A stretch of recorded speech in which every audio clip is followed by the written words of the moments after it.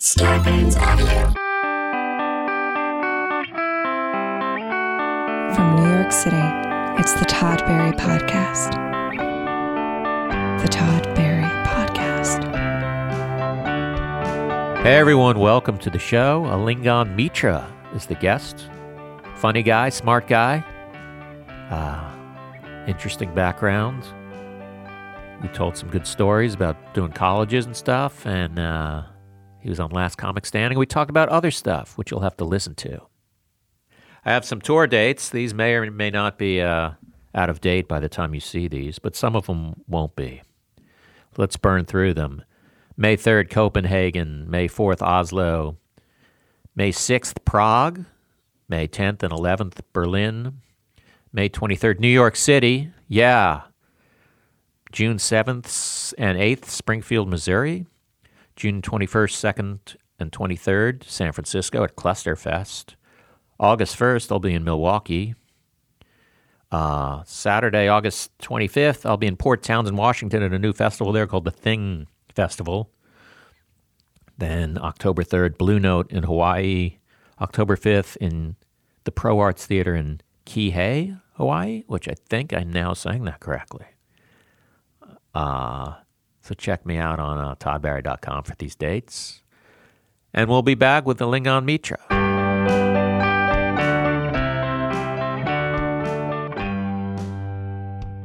Alingon.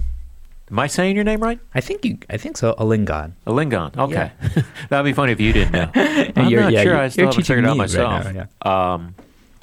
You just got the Americano drip coffee switch. I know you just went through that. Oh yeah. Well, what happened was I went to the coffee shop. I didn't want to be late for this. Yeah. But I also wanted coffee. Yeah. And so I asked the guy. I was like, "Hey, just make small hot coffee." And he was like, "We don't have coffee ready, but I can give you the Americano." I was like, fine, I'll do the Americano. But then he ended up screwing up somehow the Americano. Just like whatever, they have to grind it. I guess. Did you get it at a real coffee place, or was it? Yeah, it's a real coffee place. It's like right by my apartment. And I never actually go to this one. I go to a different one. But this one was closer to the train. Didn't want to be late. And then this guy made the coffee. This is what really got me. After he screwed it up, he remade it, and then he had screwed up the first batch, so he started cleaning the machine without giving me the prepared coffee. Oh, wow. And then the other lady saw how upset I was, and she came over and grabbed the coffee out of the machine and gave it to me. I got flustered. I guess so, maybe. I don't such like a big celebrity. I think that's what happened. What's that? I'm such a big celebrity. It could be. I mean, I deal with that every single day of my life. Yeah, I don't like the, I recently tweeted, not to quote my own tweets, about how Americanos aren't as good as drip coffee, but iced Americanos, which I'm drinking right now, are better than drip coffee. I never actually iced my coffee. Really? Yeah. Why is that? Are you from London? Yeah, I think I grew up having hot tea, and I just associate caffeine with heat, and so I don't go into the ice. That's fair enough. I'm not going to grill you on that. Just 50 minutes on. Well, this is why I don't put ice. Because you had 20 minutes later. Seriously? Never iced coffee? You were telling me, we started telling me before we went live that you have time issues or something. I know it sounded like Arsenio. Who's that guy? Byron Allen. I sound like Byron. So I hear you have time issues. Go to my time bit. No, I know how much clubs like it when you get there early. Yeah. The manager is just it's one thing, because I'm sure there are times when the headliner doesn't show up or whatever, right? Yeah. That's one thing that's off the list. The headliner's in the club. He's in the green room, right? Yeah. I know that, and yet I fail every time to adequately give time for me to get ready. And so I end up showing up maybe 5 minutes before the show starts, maybe at the time the show starts. I call in beforehand so that they know that I'm there. Oh, what's the problem then? I still think they want, because they don't want to be worried before door. I mean, if you were saying you were late, I'd say, there's a problem. Right. But you're showing up. You're allowed to have the way you work. You know what I mean? Yeah, I need that Todd Barry confidence going into. I'm very prompt and very punctual, and I almost never cancel. But if you know Yeah, it depends though. Like if it's a traffic thing, then you might. I always get to places too early. I used to hate I would do like college gigs and things like that when they would in the contract. I don't know why this was like an agent that my person would do this to me and but would put in the contract I will be there like an hour early. Right. And I just didn't understand that.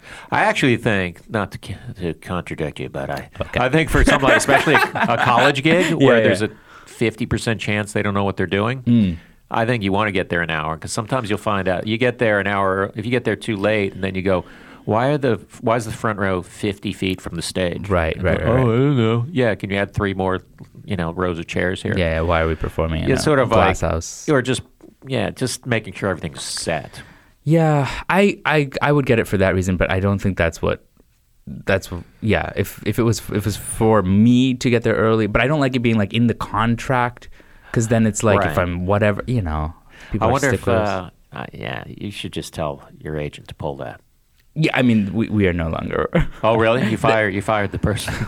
Well, this was like very, very early on when I first started comedy and had no idea what anything is, which I still have very little idea, but I have a little bit more sense. I know everything, so if you have any questions. I should start grilling you. But I just like first person that came into the door and was like, hey, we can work together to do colleges. I was like, okay. And then it just was like, I did one gig. Maybe I should pull up this email, but basically, I think if there's an email complaint, you want me to get into? I'll pull it up because it's literally like the gig was at. This was so I did one stretch of colleges upstate New York, right? It was like a dozen colleges that I had booked, and this was my first run with that agent, right? And I do a couple of them, and then I do one. It's at noon. It's in a dining hall, right, and it's what it would be if it's a comedy show at noon in a dining hall, right? It's like a dozen people filtering in and out, and I'm doing mainly material. I would say it's 75% material, 25% crowd work to segue into material. That's how I was working it, right? And then I get an email from my quote unquote agent. Oh, well, let me see if I can pull it up. This is what the subject line is. This is a problem, folks, in all caps. This is a problem, folks. This is a problem, folks. Oh man. So was it an email directed at a bunch of people? No, it's just to me. Okay. This is my agent forwarded to me an email that was sent. Oh, okay. But he made the subject line, this is a problem, folks, in all caps.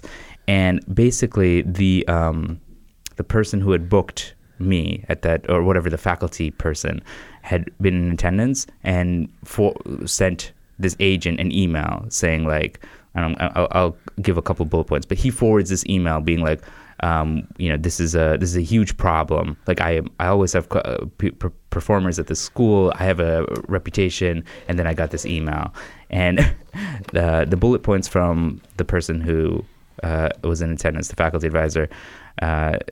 A couple of them says, from the start of his show, he was asking random students their major, ... not a way to start the show, ... and it went downhill from there. He never started any type of routine. It was ad lib all the way. It felt more like a discussion group than a comedy routine, which never happened. When I say no one laughed at all, I'm being serious. At one point, he said, what else can we discuss?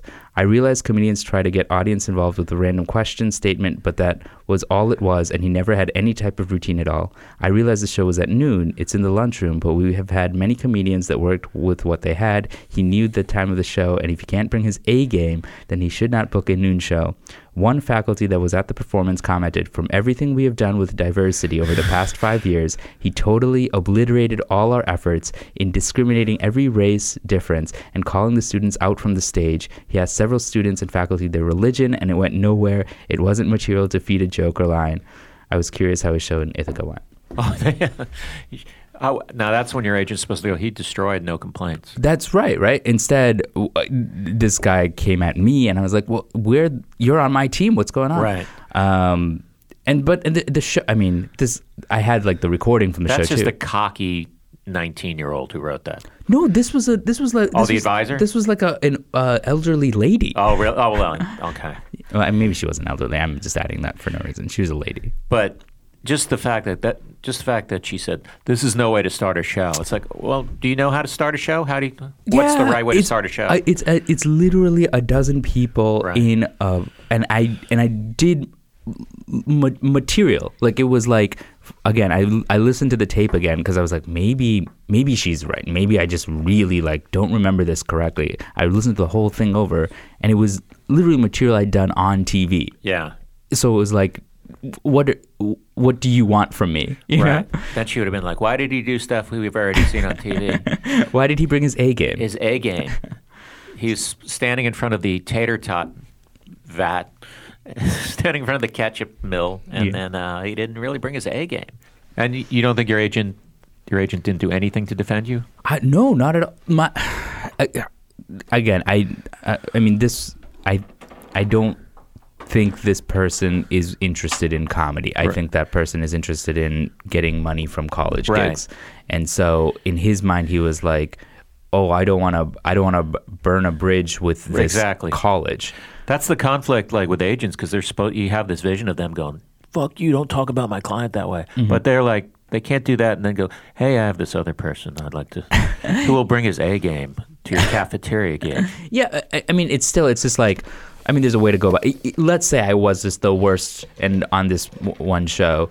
The way to ask me is to be like, hey, I got this email. I need to address it. Can you let me know what happened? Right. Rather than, this is a problem, folks, in all caps on a subject. And why is he saying folks? Oh, I guess he also had CC'd my manager.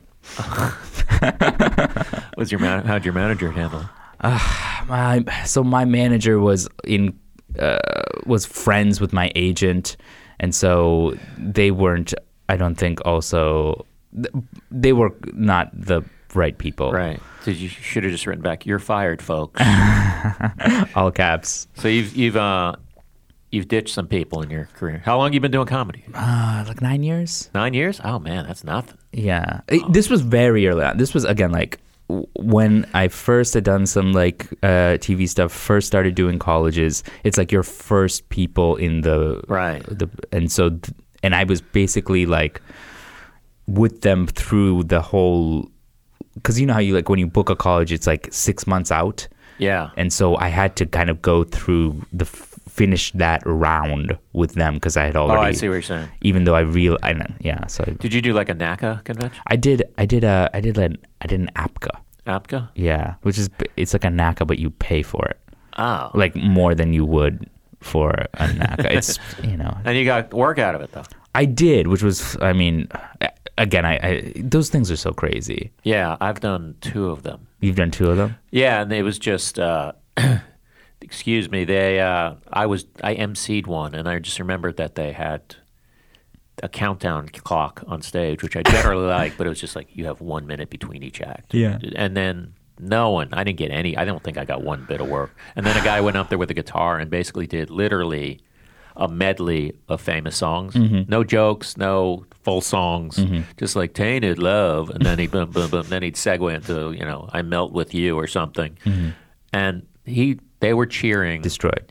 It was, I've told people this, it's like Beatles on Ed Sullivan Show level of insanity. Like they'd never heard a cover before. Yeah, like, holy shit, this guy's, like he had them in the palm. It was unbelievable. And then I'm sure he walked with hundreds of colleges. It's wild to me. I mean, the fact that those showcases exist and they don't actually care about what the showcase is. Uh-huh. Like, I did one where it was, the host was like this, like a juggler. Mm-hmm. And then the next guy that went up was a spoken word poet. Right. And I actually liked him, but his poetry was about like, his dad getting cancer and how he hadn't like reconciled that, right? Really heavy. He finishes. Juggler goes back up, goes back into juggling immediately, and then calls me up And it's like, what in what world is this the right assembly? That could be. I mean, that could work to your advantage if you're, if they're bummed out and like anyone up there going, "Oh, this." Making an attempt at being funny. But they were like college kids and they were like already like, mopey about the dad. Yeah. And so, I don't, but here's the thing. It's just, there's so much, like the budget for these college gigs is enormous. Yeah, it's insane. So there's like actual money on the line. And if you set up the showcase properly, everybody would do better. Right. But instead they're just like, well, this is going to be a goulash. Yeah, and they use that word right? Goulash? Yeah, I think it was a pretty interesting use of that word. Okay. If there are any Hungarian folks out there, I hope that wasn't offensive to you. I find the conventions I've done, they're like, these are like not even nerds. They're just like, they're a different animal, right? Yeah, they're almost like nerds you don't like. You don't have like, that's a nerd. Those are my people. They're just like, I don't know who they are. Yeah, like even the nerds are like, we don't hang out with them. Right. Yeah. They're like they're the student assembly people. Every once in a while, there's a college where there's like a real comedy fan who's excited about bringing good comics. Yeah. Like I think Notre Dame had one, and I did a show there. It was really good. And yeah, actually, it's interesting. So in that email, she wrote like, how did the Ithaca show go? The Ithaca kids, because a lot of them are like into film, into comedy. I did the show that night after I did this noon show at Ithaca, and it was so fun because they're like comedy fans, right? But then you have the other people who are just like cheering for John Mayer covers. It would have been funny to if your agent was cool if they wrote back like, oh, the Ithaca went well. I mean, they said he brought his A game, and that they loved that he asked what people's majors were because it was a college gig, and it's a good way to get to know the students and maybe make jokes about them. But since you asked, I love that they're almost like looking to validate their opinion. Did that show didn't go well either? After all these bullet points, did you start in Boston? I started in Massachusetts. Yeah, I'd go up to Boston was home pretty much. Yeah. So I was like kind of living in Boston, living in Worcester. I grew up in Central Mass, Worcester. So I'd go to like Rhode Island, I'd go to Connecticut, I'd go to New Hampshire, and then Boston. Right. Just like throughout the week, just hit up as much as I could. Boston used to be an amazing, I mean, it might still be, but it used to be, you could just work like crazy in Boston. Yeah. 25 years ago or something. I mean, people do. It's interesting, like when you talk to the old guard, they do talk about like this heyday. There was like, all those clubs on Warrenton Street. It was like Nick's Comedy. Yeah, I think you could do like 5 sets a night. And then people would just be like, people would be like lined around the corner for these, like even like open mics and things. Now Boston has a scene, but it's it's not that 80s or 90s scene, but it still has like, it just got like an A room, I want to say, again, and maybe it was like 3 or 4 years ago they opened up. Before that, there used to be the Comedy Connection, right, under Faneuil Hall. That had shut down, so we didn't have like a proper A room for a while. Right. And then we got Laugh Boston. Did you work at the Comedy Studio? Yeah, of course. Yeah. That's a good place. I recorded an album there. Oh yeah. There's they have your album cover on the door. Oh, did they? Okay. Yeah. The Comedy Studio was like interesting. Like in when I was in school, I loved stand-up comedy, but I never went to the Comedy Studio. And there was a friend of mine who was sort of into me and wanted to go watch a comedy show with me, but I didn't want to lead her on, so I didn't go. And I don't want to lead you on by taking you to see an open mic night. So they went. So she ended up going, and then the studio's got like good lineups, but like at that time, Louis was not like the name that he is now, and he stopped by the night that they went, and then she told me that afterwards, and I was like, well, that's what you do. When you're not into somebody, you miss out on cool opportunities like that. That place is great. So that's kind of just showcasey, right? They don't really have headliners there, right? Yeah. They were in Harvard Square, and then I think they moved more recently into Somerville. So they've moved locations. You haven't been to the new one. Yeah, I haven't yet either. But I think in the new one they have probably more still more showcases, but they also will like allow people to do like long sets. And they used to it was part of a Chinese restaurant, the original one. And they used to serve those, was Dragon Bowls or Scorpion Bowls. Scorpion Bowls. Yeah. Which is just, I guess most people know what they are, but it's a bowl of alcohol with 5 straws. It should be illegal. Yeah, it's crazy. And I just remember there was one thing I had really debated whether I should put it in the album, but there was a guy, I think they threw him out, and then you can hear him fall down the stairs. And I was like, you know what, as tempting as much as I kind of like am enjoying that, I'm not going to humiliate this guy on a million-selling album. You know? But that's also like almost like a comedy sketch. A guy who like after he is like loud and obnoxious just rolls downstairs. Right. That's like an old English British sketch. Yeah. You know? Boop, boop, boop, boop, boop. I remember also at that taping, there was a woman up front who kept talking, and I stopped like multiple times. I was recording an album also. And at the end, she walks up, she goes, I wasn't talking. Oh my God. It's like, really? I just made this up. You were 13 inches from me. Yeah. And I stopped twice to tell you to be quiet. It blows my mind that people don't appreciate just like an album recording. Right. Like, all right, you're at a show. Fine, a little bit I get. You're not gonna, you're not used to going to a show. But then if they're like, hey, we're recording an album. Yeah. At that point, people should click in a little bit. Yeah, yeah. I just, there's people who just, yeah. Yeah. Yep. Yeah. So you went to Harvard, right? Mm-hmm. Mm-hmm. Do you love talking about it? It's, I don't know. Like I don't know what I'm doing now that's relevant to what I did then. Okay. So that's something. But I mean, it was good in that, like, you know, like there's the Harvard Lampoon. Yeah. So I ended up writing for them, and that was I think very actually important because it made me see like actually comedy people go into comedy things. Yeah. What did you major in? I studied psychology and economics. Really? Mm-hmm. What was the goal there? So it was a double major, psychology. I've never heard those two combined. It was like actually the combination of the two. So like behavioral economics. So like a lot of like economic theory just assumes like somebody's behaving rationally, which is not how humans behave. Right. Right. So like there was like this burgeoning field at the time when I was going to school, and still exists. Like the guy who won the Nobel Prize in economics, I want to say like 2 years ago, did all the studies. I'm sure your listeners are fascinated. But I'll make this fascinating. Put like a soundtrack. Put a soundtrack. So, but yeah. So at the time, people were finally like starting to look at how people's human psychology can be modeled and apply that to economic theory. Man. Yeah. So how did you, like, when you got in? That was the goal, or did you just kind of learn about? No, I thought maybe I would like go into like government or go into law, something like that. But when I got into college, I kind of didn't have like a very clear path once I was in school. Yeah. So I just started taking these classes. I found them interesting. So that's what it was. A lot of what they tell you, I think incorrectly, is like, oh, just study what's interesting to you. And there's some truth to that, but it's also, you can become like kind of aimless. Right. And so that's what was going on for me.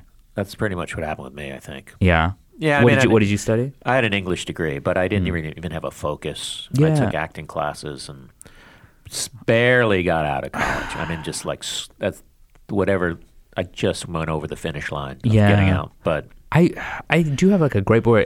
I wish people maybe like involved you in the real world more before you go to college or while you're in college, just so you can be like, oh, okay, this is how I'm going to apply this, or this is how I'm going to like get more out of this experience because I don't know what I'm doing right now. Yeah. Is it you talking about like taking a year off after high school? Taking a year off high school, so yeah, I think something like that. I wonder if that's good, because I feel like that's like, does that kill the momentum of going to school, or is it? It might, but maybe then like school wasn't. Yeah. Like what were you going to do in school? Like I definitely think if I had taken some time off, I would have treated like school a little bit differently, you know? Yeah. But you did well, right? I mean, in high school I did well. In college I did fine, and then afterwards I thought about going to law school. So I was like, kind of pursuing that. How well do you have to do to stay in Harvard? Can you get C's? Oh, you can. They are very like they don't want you because they're like the way the rankings are done is they look at one of the categories is like graduation rate. Right. So they never like kick people out. Oh, really? Yeah. See, this is makes this all worth talking about. Jump straight to this in the podcast. Yeah, they will never kick anybody out. What they'll do is they'll be like, you're on like temporary leave or something like that, but they will never, like, almost never kick anybody out. Yeah. I guess it'd be weird to do everything it took to get into Harvard and then be like a D student. Maybe. I mean, there are people there who, you know, are like legacies and just like, you know, like rich Right. kids, and that's there too. Did you get into other schools?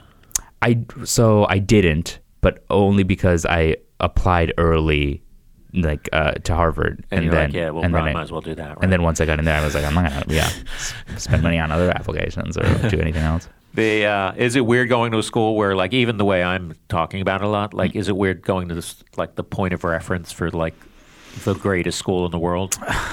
Only because I know the perception and what I am is not I'm not like there's a perception of like, oh, you're like really smart, you know, and that's not the case. Like all I did was like I studied a lot when I was in high school. I'm pretty sure like the vast majority of people, if they studied the way I studied, would end up there. Like I don't think it was like some really like natural IQ or anything like that. So you've always been a disciplined student. I was in high school. And then did you turn into a fuck up? No, I just high school like keeps you regulated in some ways because there's like quizzes every day, and I was like, oh, if there's quizzes every day, then I got to study every day. In college, it's like you have an exam at the end of the semester, so I was like, all right. There was like nothing really holding me accountable, so I would do the work before it was due. Like I was always the guy who like just showed up 5 minutes before the show, right? So I'll just like wait until like the paper was due, and then like the night before just stay up and write it. I've done that, man. It's in looking back and just like, oh, that's just, you can't do a paper like that. You can do maybe depending on the topic, but like it's just I remember like days before a test and I had like I have to read 3 books before and then I'd fucking just get a D or something, man. Yeah. It's a waste because you're like, I mean, there are people there who are like really smart, and there are people there who are also like know what they want out of it, and I think the people who know what they want out of it, they're the ones who have the best experiences. Does it go to a lot of people's heads? I don't know if it goes to a lot of people's heads. I think it's a self-selection thing where it's already in people's heads, and then they go there, and then it just fuels that. Right. So it's like, I don't think there's anybody who's like, you know, pretty like down to earth, and then goes to Harvard and becomes like have an inflated ego. I think the people who already have an inflated ego, if they go to Harvard, that's just gonna reinforces. Yeah, that's just gonna be something that they drop. You don't seem like that type of guy. I don't know.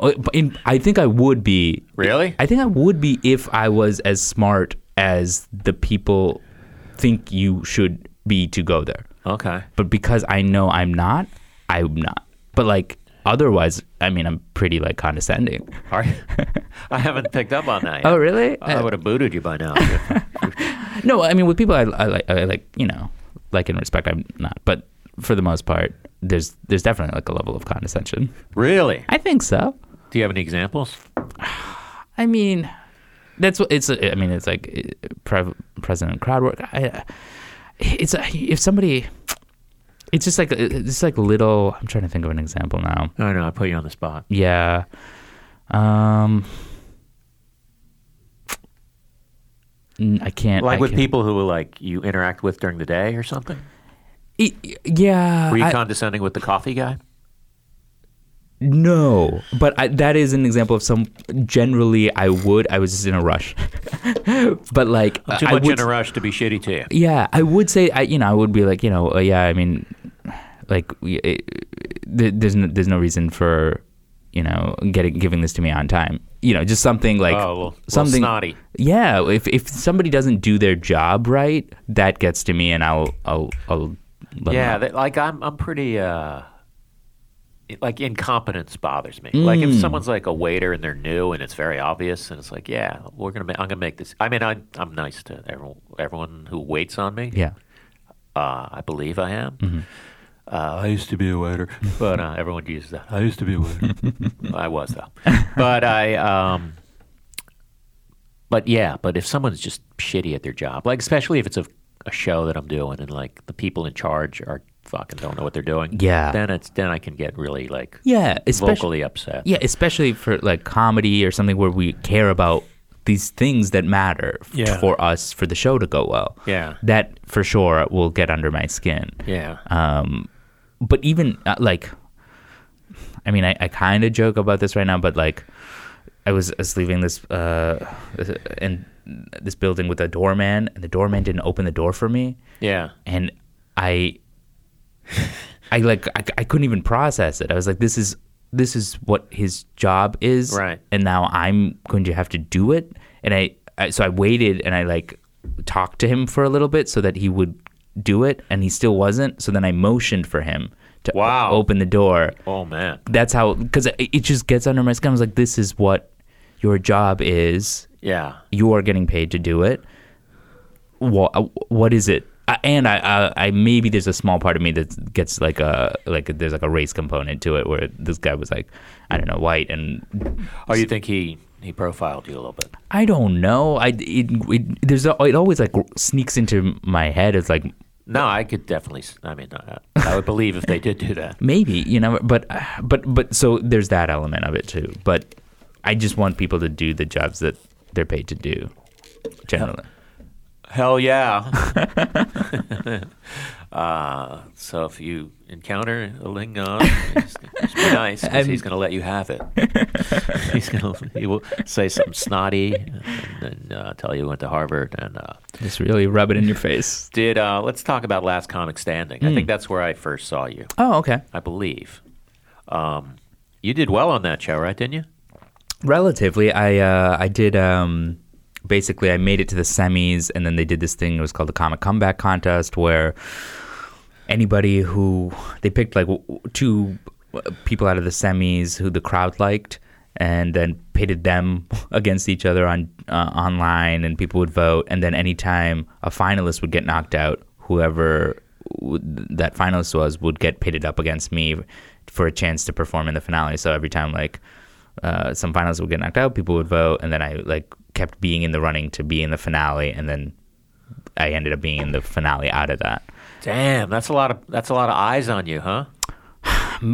It probably was. I was so new and I didn't appreciate it at the time. So I think if this happened to me now, I would know it more. But at the time, I was just like, does anybody even watch the show? Like, yeah, Yeah, that show. I mean, I basically don't have a super positive opinion of it, but I think that there were times I've watched it and I was like, oh wow, that comic just got like a good minute and a half in prime time just doing their acts. Yeah.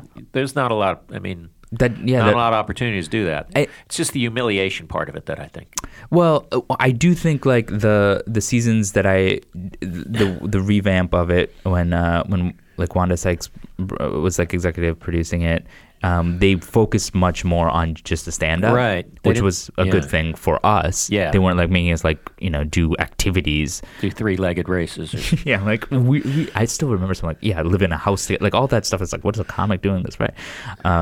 All that they kind of eliminated, and they were really just like, all right, go do your material. And then even like I wasn't even in the finalists, but like Joe Mackey was, and Monroe I think was, and they would at least force them when they were doing challenges at least they were comedy related. It was like write roast jokes and stuff like that. So the finals, how many people were in it? There were 10 I think finalists, and then 5 got eliminated like in a batch or something like that, and then it was like each episode after that had like 5, 4, 3, and then the 3 was the finale. And then I did like a guest spot on it. On the finale? Mm-hmm. Oh, so you weren't in competition? No, I wasn't in competition. Oh. Yeah. That's weird. Like after putting through all those extra things. Well, I think because it was online and they didn't know, it was like through Twitter, they didn't know how people were going to react to all of a sudden this guy who if you're just like a TV viewer Right. and then all of a sudden this random guy pops up. He's like, oh, he's in this now. Who won that year? Rodman. Okay. Yeah. Yeah, I think I watched a lot of that season. It was, I mean, I think they did a good job at least with like showcasing comedy. I'm trying to think who were the good. Was it? It was Roseanne? Russell Peters, Roseanne, and The Wayans. Yeah, Damon. Not Damon. What? Oh, fuck! I'm blanking on his name. Not Sean. Not Marlon.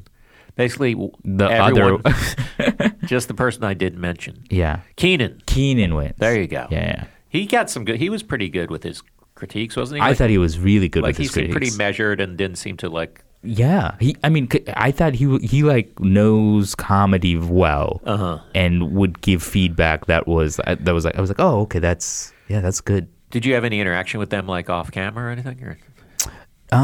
No. I ended up through that getting to connect with Russell Peters, Right. And so I did interact with him, and then when he came through when I was living in Boston, he came through, and I opened for him there. And then, we've been in touch since. I think I met him because he was emceeing when I did Yuck Yucks in Really? Toronto. Yeah. I think he reminded me. I'm like, okay, well, I guess he won that one. Did you go ahead? No, it is.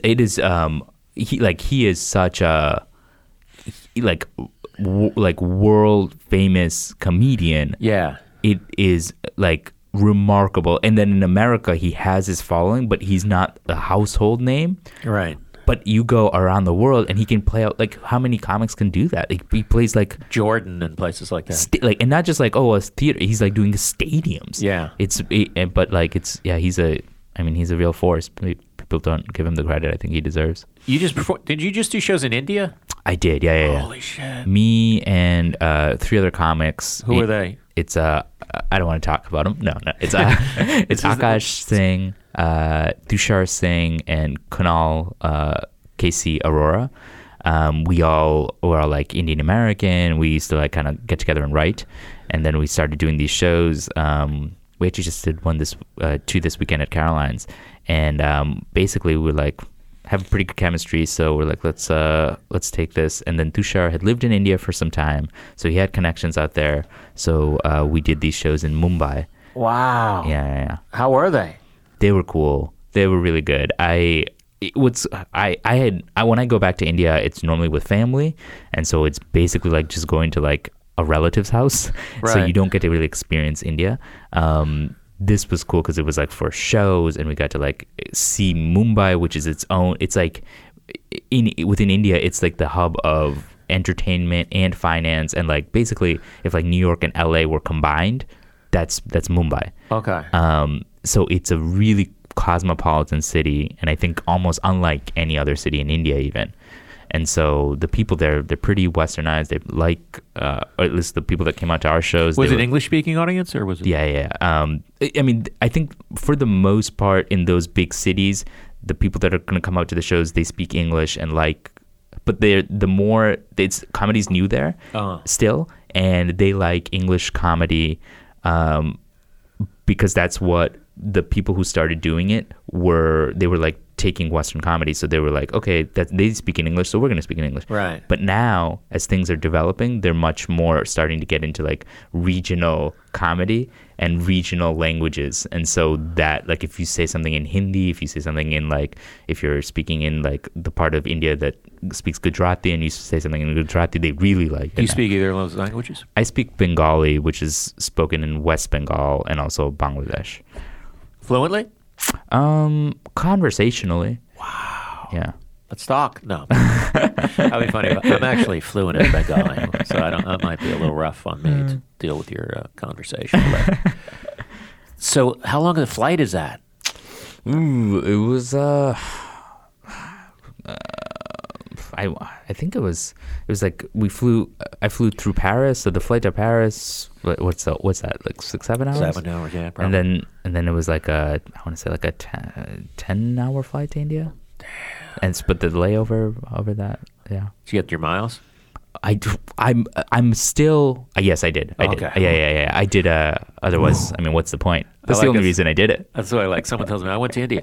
Hey, let's talk the miles, not the culture or anything happening over there. Yeah. The I'm Delta. Delta. Did you get like gold? I think I'm platinum right now, but I'm on the. I don't know if I'm gonna make it this year, so I gotta like. Are you gonna do a some more. mileage run? I gotta do something. I gotta do something. It's time to visit. It's all some that family matters. there. It's really all. Yeah, it's really all that I care about in life. How let's get back to the shows in India. How many people were there? The club is the club's not a big club. It was I think we did 4 shows. The capacity for the club is like 70 people. Okay. But they were all sold out, and in part because we had these big Indian like comics in India who are draws host the shows. And because Tushar used to live there, he knows all these guys before they were names. And so they came in and they would like host the shows for us. So they were the people that really were like drawing. Uh-huh. And but then we got to like feed off their crowd. Wow. Yeah, it was fun. That's great. Man. Yeah. So like yeah. 2 shows a night or one a night? It was 2 Friday and 2 Saturday, and then we also did like they have like again it's like a new scene. The club itself is, if you look at it on tape, it looks great. We filmed everything so that we can like put up on YouTube or whatever it is that we need to do. But it's also it's connected to the hotel that we're staying at, and in the morning, it's where brunch is served. Oh. Yeah. So the first time I was there was for like breakfast, and I kind of jokingly was like, imagine if this was the club, and then it turned out to actually be the club. Do you cook? I don't. I should, but I do like real basic, like just like eggs, pasta, chicken. No Indian food. I had my mom. The thing is, like Indian food. Have you ever cooked Indian food? No, believe it or not, I have not. While you were learning Bengali, I didn't. I had my mom teach me once, but it's so involved. You have to like I have enough trouble just making like the basics, like setting an oven and putting chicken in. This is like you got to like dice up a ton of food. Yeah, you don't have a tandoori oven in your. I should get one. This is what's missing. I do love what's that naan that they throw up against the side of the oven. I'm it's probably describing that in the dumbest way possible. It probably is just like a naan. Yeah. Oh, fuck, that's good. Yeah. I get man. Anytime I eat Indian food, I love it, but then I'm like, I can't undereat it. I have the same problem. I love eating Indian food, but it does, because I eat so much of it. When I do eat it, it's the end of the day. Whenever I have it, yeah. Like if I have it at lunch, I'm done for the day. You can't just have like Indian buffet for lunch and then expect work to get done. Right. I think that's why like people in India that's like take naps, in part because of the heat, but also I think the food just like knocks them off. Do they take naps as part of like a work day? I think it's like a siesta culture a little bit. Things start late. People just like pace of life. It depends on where you are, and now India is different than what I'm probably describing it to be. But pace of life there, if you are like in like a smaller city, they're pretty casual. People can like stroll in, they can get some work done, they can stroll out, spend time with family. It's really at the time. Now things are like, if you want to, people are like, it's sort of like America, where it's just like, you got to work and get your TV, get your house. How long were you there for this trip? It was roughly a little under 3 weeks. So I did the shows there, and then I was supposed to do shows in Bangalore, but then my aunt got sick, so I couldn't do those. And then I visited, just for travel, Darjeeling, where like the tea comes from. Okay. It's like by the Himalayas, so it's like a tea. Had you been there plantation. before? No, it was always like one thing that I wanted to do. I love like these rolling green tea plantations in the hills. Oh man! And I always wanted to go see them. So that was like my. Did you go by yourself? I did. Yeah. How do you get there? You fly into Bagdogra airport, and then it's a 4-hour drive through the like hills/mountains to get to Darjeeling itself. Darjeeling was created, I think, by the British. So you could take there's a train but that's like real old. So I just took a car up there. And you rented a car, or you no, got a I ride? had like some. Those are, if you look at those like streets, Right, you don't want to be driving there. Right. Yeah. So it was just like a guy. What's your touring like now? Do you I feel like I'm the guy who fills in when somebody drops out. Yeah, I've been that guy. Let's- So like I'll find out like the week of or something and be like, hey, can you go to Albany? Like, yeah, and then I'll go to Albany. yeah, I've been that guy. I've also been the hey, can you do the week after New Year's? Oh, and no one wants to go out. Yeah, that or a Christmas week when everyone's staying home. Yeah. Yeah. Yeah. So what kind of place is he playing? It's like the Funny Bones, and then the usual run of the clubs. Like I did like last year I did like Comedy Works and Acme, and then Funny Bones, and then just like you're in like, and then I'll do like the occasional college though. Those, yeah, I do like one college a year maybe. Yeah, what's it like for you? The last one I did, I mean, it's always like, the money's great. Yeah. But it's almost overshadowed by the sick to my stomach feeling about what I'm about to walk in. But the last one I did I believe was William and Mary. Oh, they were probably good. Very nice. Yeah. Yeah. Like they're just polite kids. Like I might not have been like, oh, this guy's my favorite comedian. Yeah. But they weren't like, oh, we're going to be shitheads. They were super sophisticated and nice. And There is some, I think there is some, like certain colleges do know how to put together a comedy show, and then also like the kids are savvy, right. And then there are places you go and you're like, I can't believe that you're a college student. It feels like I'm performing in front of like middle schoolers. Yeah. So there's a weird dichotomy. I did one in a college in Colorado where they used to have a regular comedy series. I heard it was great. I knew some friends who worked there, and then I did it, and it was like 400 people yelling shit and throwing, and then I found out later, like my college was, oh yeah, that was a mistake. That was something called Drunk Weekends. Like, okay, well that's. They should have had that cover band guy. Yeah, they should have had basically anyone but me. But if you had said, "Hey, do you want to go to Colorado do Drunk Weekend?" I'd be like, "No, I'm probably not going to do that." Yeah, I like it. I like splitting up the time if I can. So like there were times when I would do the college gigs with like somebody else. Like we'd get booked together. Like when I did like a NBC had like a stand up for diversity thing, and then they had like the showcase at NACA, and through that we got gigs. But you'd get paired with somebody, so you didn't have to do like an hour. You get to split the time. That I like. Yeah, that's always a good thing. Yeah. Yeah, this thing of like, especially like in a cafeteria, they wanted you to do an hour. I did an hour. Yeah. That's so like that's not even smart. Like that's just spiteful. It's weird that they really just hate us make us go through. But I don't know why they keep doing it. I think it's just one of those things that, like many other traditions, where no one ever stops and goes, "Hey, we don't have to do it this way. We can hire someone for 20 minutes. They're going to be fidgety and eating and on their way to class, maybe 20 minutes." Yeah.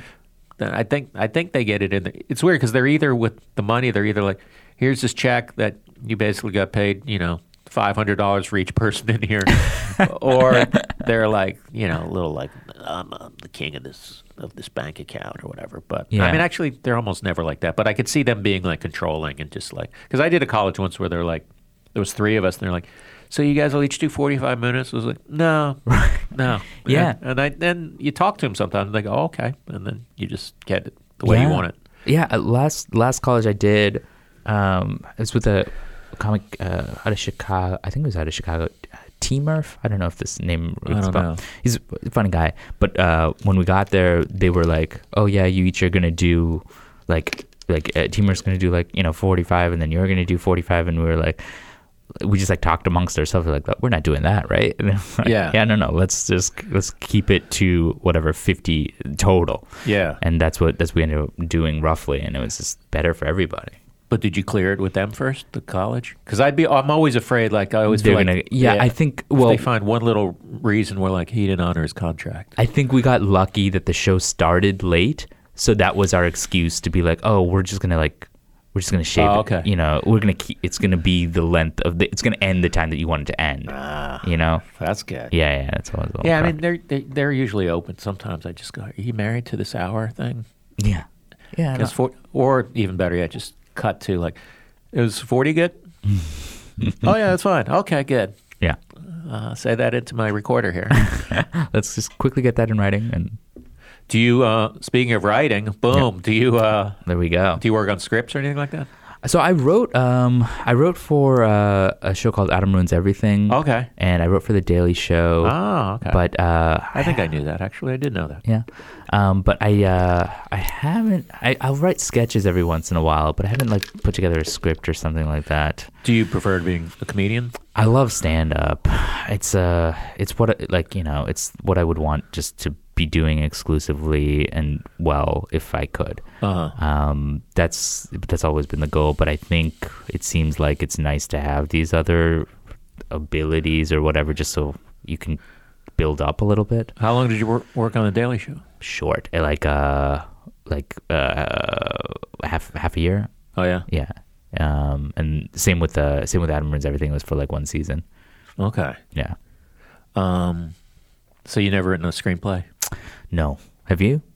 I've written several of them. They're all your favorite films. There's a good chance that I wrote them. Yeah, I'm working on one now. It's very difficult. Yeah. Do you? I'm assuming it's comedy. Yeah. Yeah. Because like, you know, there are people who like, I feel like horror and comedy have like this thing. But do you find it hard to like create the plot, or like? Yeah. With stand up, it's so nice that you can be like, oh, I'm thinking of this. I'm going to write a joke about it. Right. I mean, yeah, the stand-up, your little work of art is a quarter of a page. You know what I mean? Mm-hmm. And you can just look at that and go, that's done. Right. But yeah, I mean, I don't think my strength is. I think I write fairly good dialogue, but that's not enough to. I mean, I think I need a little help with the structure. With this. Oh. Because it's, to me, the fun part is writing scenes. Okay. But I think the outline is probably a good idea, and that's kind of what I'm trying to do with my latest venture. Do you end up like? Are you like a big film head? Like, do you watch a lot and like? I don't have like, I like movies, but also like I go to the movies not nearly as much as I think, and then when I go, why am I not doing this once a week at least? Oh right, yeah. But so I don't have like an encyclopedic knowledge of movies. Okay, yeah, it's fascinating because I feel like I was listening to a podcast with Simon Rich. You know? Yeah. And he, you know, he's a great comedy writer, but he like has like just like, I feel like he just consumes a ton of the media that he exists in. Right. So it's like he's reading short stories and reading novels and reading comedy and then watching like, you know, the Simpsons and South Park and all this other comedy, and like that gives him the ability to draw a little bit from like his like templates and things kind of, which that's something that I don't have, like except for stand up, which I like grew up loving and watching a ton of. With movies and things like that, I don't have that, and so when I sit down to write something, I'm kind of like I like having like a template to follow. Right. So do you write out your jokes? Like yours are pretty precise. Yes. Yeah. I'm a big sit down and write guy. Are you? Yeah. Every day? Ideally, I go through phases where what I was trying to do at one point was I did like the math on it of like, let's say 10% of my jokes hit. Yeah. And let's say I'm trying to develop an hour each year. Yeah. Then I have to do basically like 10 times an hour's worth of material. Right. And then I broke down like words per minute, and it turned into like, all you got to do is write 250 words per day. So I was at one point just trying to write 250 words a day. That's it. Right. And what ends up happening, unfortunately, is like I will write 250 words a day for like, let's say a week, and then I'll fall off. And then I'll get back on, but I'll write just 250 words. But that's not how it works. you have to do it every day for the 250 words each Right. day to Yeah, if you take 3 days off, And we're, then- we're looking at 1,000 words. You owe us. Yeah. So that's I was very like kind of methodical about it for a while, and now it just goes through. Yeah, I don't know how I mean, I'm definitely not methodical, but I wonder how many comics really have like a thing where they make a goal like that and they actually like. I mean, I imagine Seinfeld does. He's got Seinfeld that must. thing with He's the got the X's. chain, Yeah, right? that's a good idea. That chain thing. The chain is good. I mean, Goldman talks a lot now about Yeah. writing and how seriously he does it, and I mean, it works. I think it is like, especially for a guy like me who isn't funny, other than when like Wait, I wish you would have told me that before we started. I really should have, yeah. But I can write funny, I think, but I can't like just go on stage and riff the way that enough to generate something that's like material bits. But does your stuff change on stage? Yeah. Okay. So I'll write it a certain way, and then when I go on stage, it turns into how I speak. Do you go to like little rooms or do you? Yeah, I'll do just like I'll just do it in rooms, and then like new jokes nights and stuff like Yeah. that. But that's the other thing. In Boston, when I was there, I would generate material at a much faster clip than I do in New York. Well, do you feel like there's more pressure to kill here? Is that why? Because in Boston, the rooms that I was doing, I would get kind of free reign. And all like people aren't going to be like, oh, he's not funny, right? Here, I feel like you have to, especially at like the Cellar or something like that. I'm doing like pretty much tried and true almost always, Right. and so I can't really generate material while I'm on. Slip it in there, man. I feel I don't know, especially like a lot of the spots I get is like the first one or something like that, and that one I gotta like set it up, and I don't want to if you like I don't know, I get in my head about doing poorly or something, Yeah. I no, try to, everyone's in their head in New York about that kind of thing. yeah. I mean, I imagine like Chris Rock doesn't Right. think that way, but Yeah. because no one's going to say you can't come into my club. Yeah. You gotta get to that point. Yeah, and I'm to that point. No, I'm not. But you I feel like generate material at a very fast clip too. Really? Yeah. God, I don't feel like it. No? Well, I mean, it does. This whole like I can't do like a special a year. I've never even come close to doing that. I feel like I write 15 minutes a year, maybe. It also helps that you speak slowly. I mean, it helps and it hurts, but yeah, I mean, it helps. Yeah. Some people can't handle the slow speak, so it hurts with them, but they can. I don't care about that. Fuck them. Yeah. Do you have anything you want to plug before we go? Yeah, I mean, you can go to my website. Good luck spelling it, but it's alinganmitra.com, and I have an email list. I'm trying to be better about sending stuff out. Yeah, I don't. That's like one thing I'm not really on. I'm on the tweets, but I'm not on the Email? mailing list. Like, and I pay for that thing. It's like I should fucking. I don't know why I'm so lazy about it. It's so weird. There's all these things that we can be doing that I don't think like that's not why we got into comedy, or Yeah. that's not why I got into comedy. So like to get into like almost like marketing mode or something, that's necessary, but it's hard to do. Do you have a special? I don't. No. It's I've just been like hoarding material. At some point, hopefully it'll come out something, but I don't know what. You should do one of those half hours, man. I mean, I would love to if you want to get somebody to get it. Yeah, to I have a lot of pull on that. But they go, Todd, who should be doing a half hour? every year. And I go every year. book these 3 people. And I go, thank you. That made our job easier. Alingan Mitra, and then is it Alingan on Twitter? It is. Yeah, it's at. Do you have any dates you want to plug in case this comes out in time for them? Yeah, well, I'm going home to Worcester May 8th or May 9th, Okay. May 9th, 10th, 11th. So if you're in Massachusetts, come to those. What's the shows. club there? It's a new club. It's called the Woo Ha Ha. You saw like the eye roll before I said Yeah, it. I did. I wish everyone else could have seen it. The woo ha ha. The woo I don't ha even ha. understand what that means. I understand the ha ha part. I guess Worcester Woo. Oh, woo, okay. Yeah. Oh my God. People are starting to try to call it the Woo. Oh, the woo is actually You like that? I would call it the woo, but Okay. it's not my club. Well, thanks for being here, man. Thanks for having me. From New York City, it's the Todd Barry Podcast. The Todd Barry Podcast. Thanks for listening, everyone. Todd Barry podcast t-shirts are available. I forgot to mention that up front. Go to toddbarry.com/shirts, and you can grab one of those. You could buy one of those. I'd like to thank Rachel Jacobs for engineering this episode. Go to starburns.audio for this podcast and other podcasts. And subscribe on iTunes. And if you want to rate us, I'm not going to say you have to rate us 5 stars, but oh my God, it would be so nice if you did. I don't know how that affects me when you do it, except that I will notice it. Thanks a lot, and we'll see you next time. Starburns Audio, a podcast network.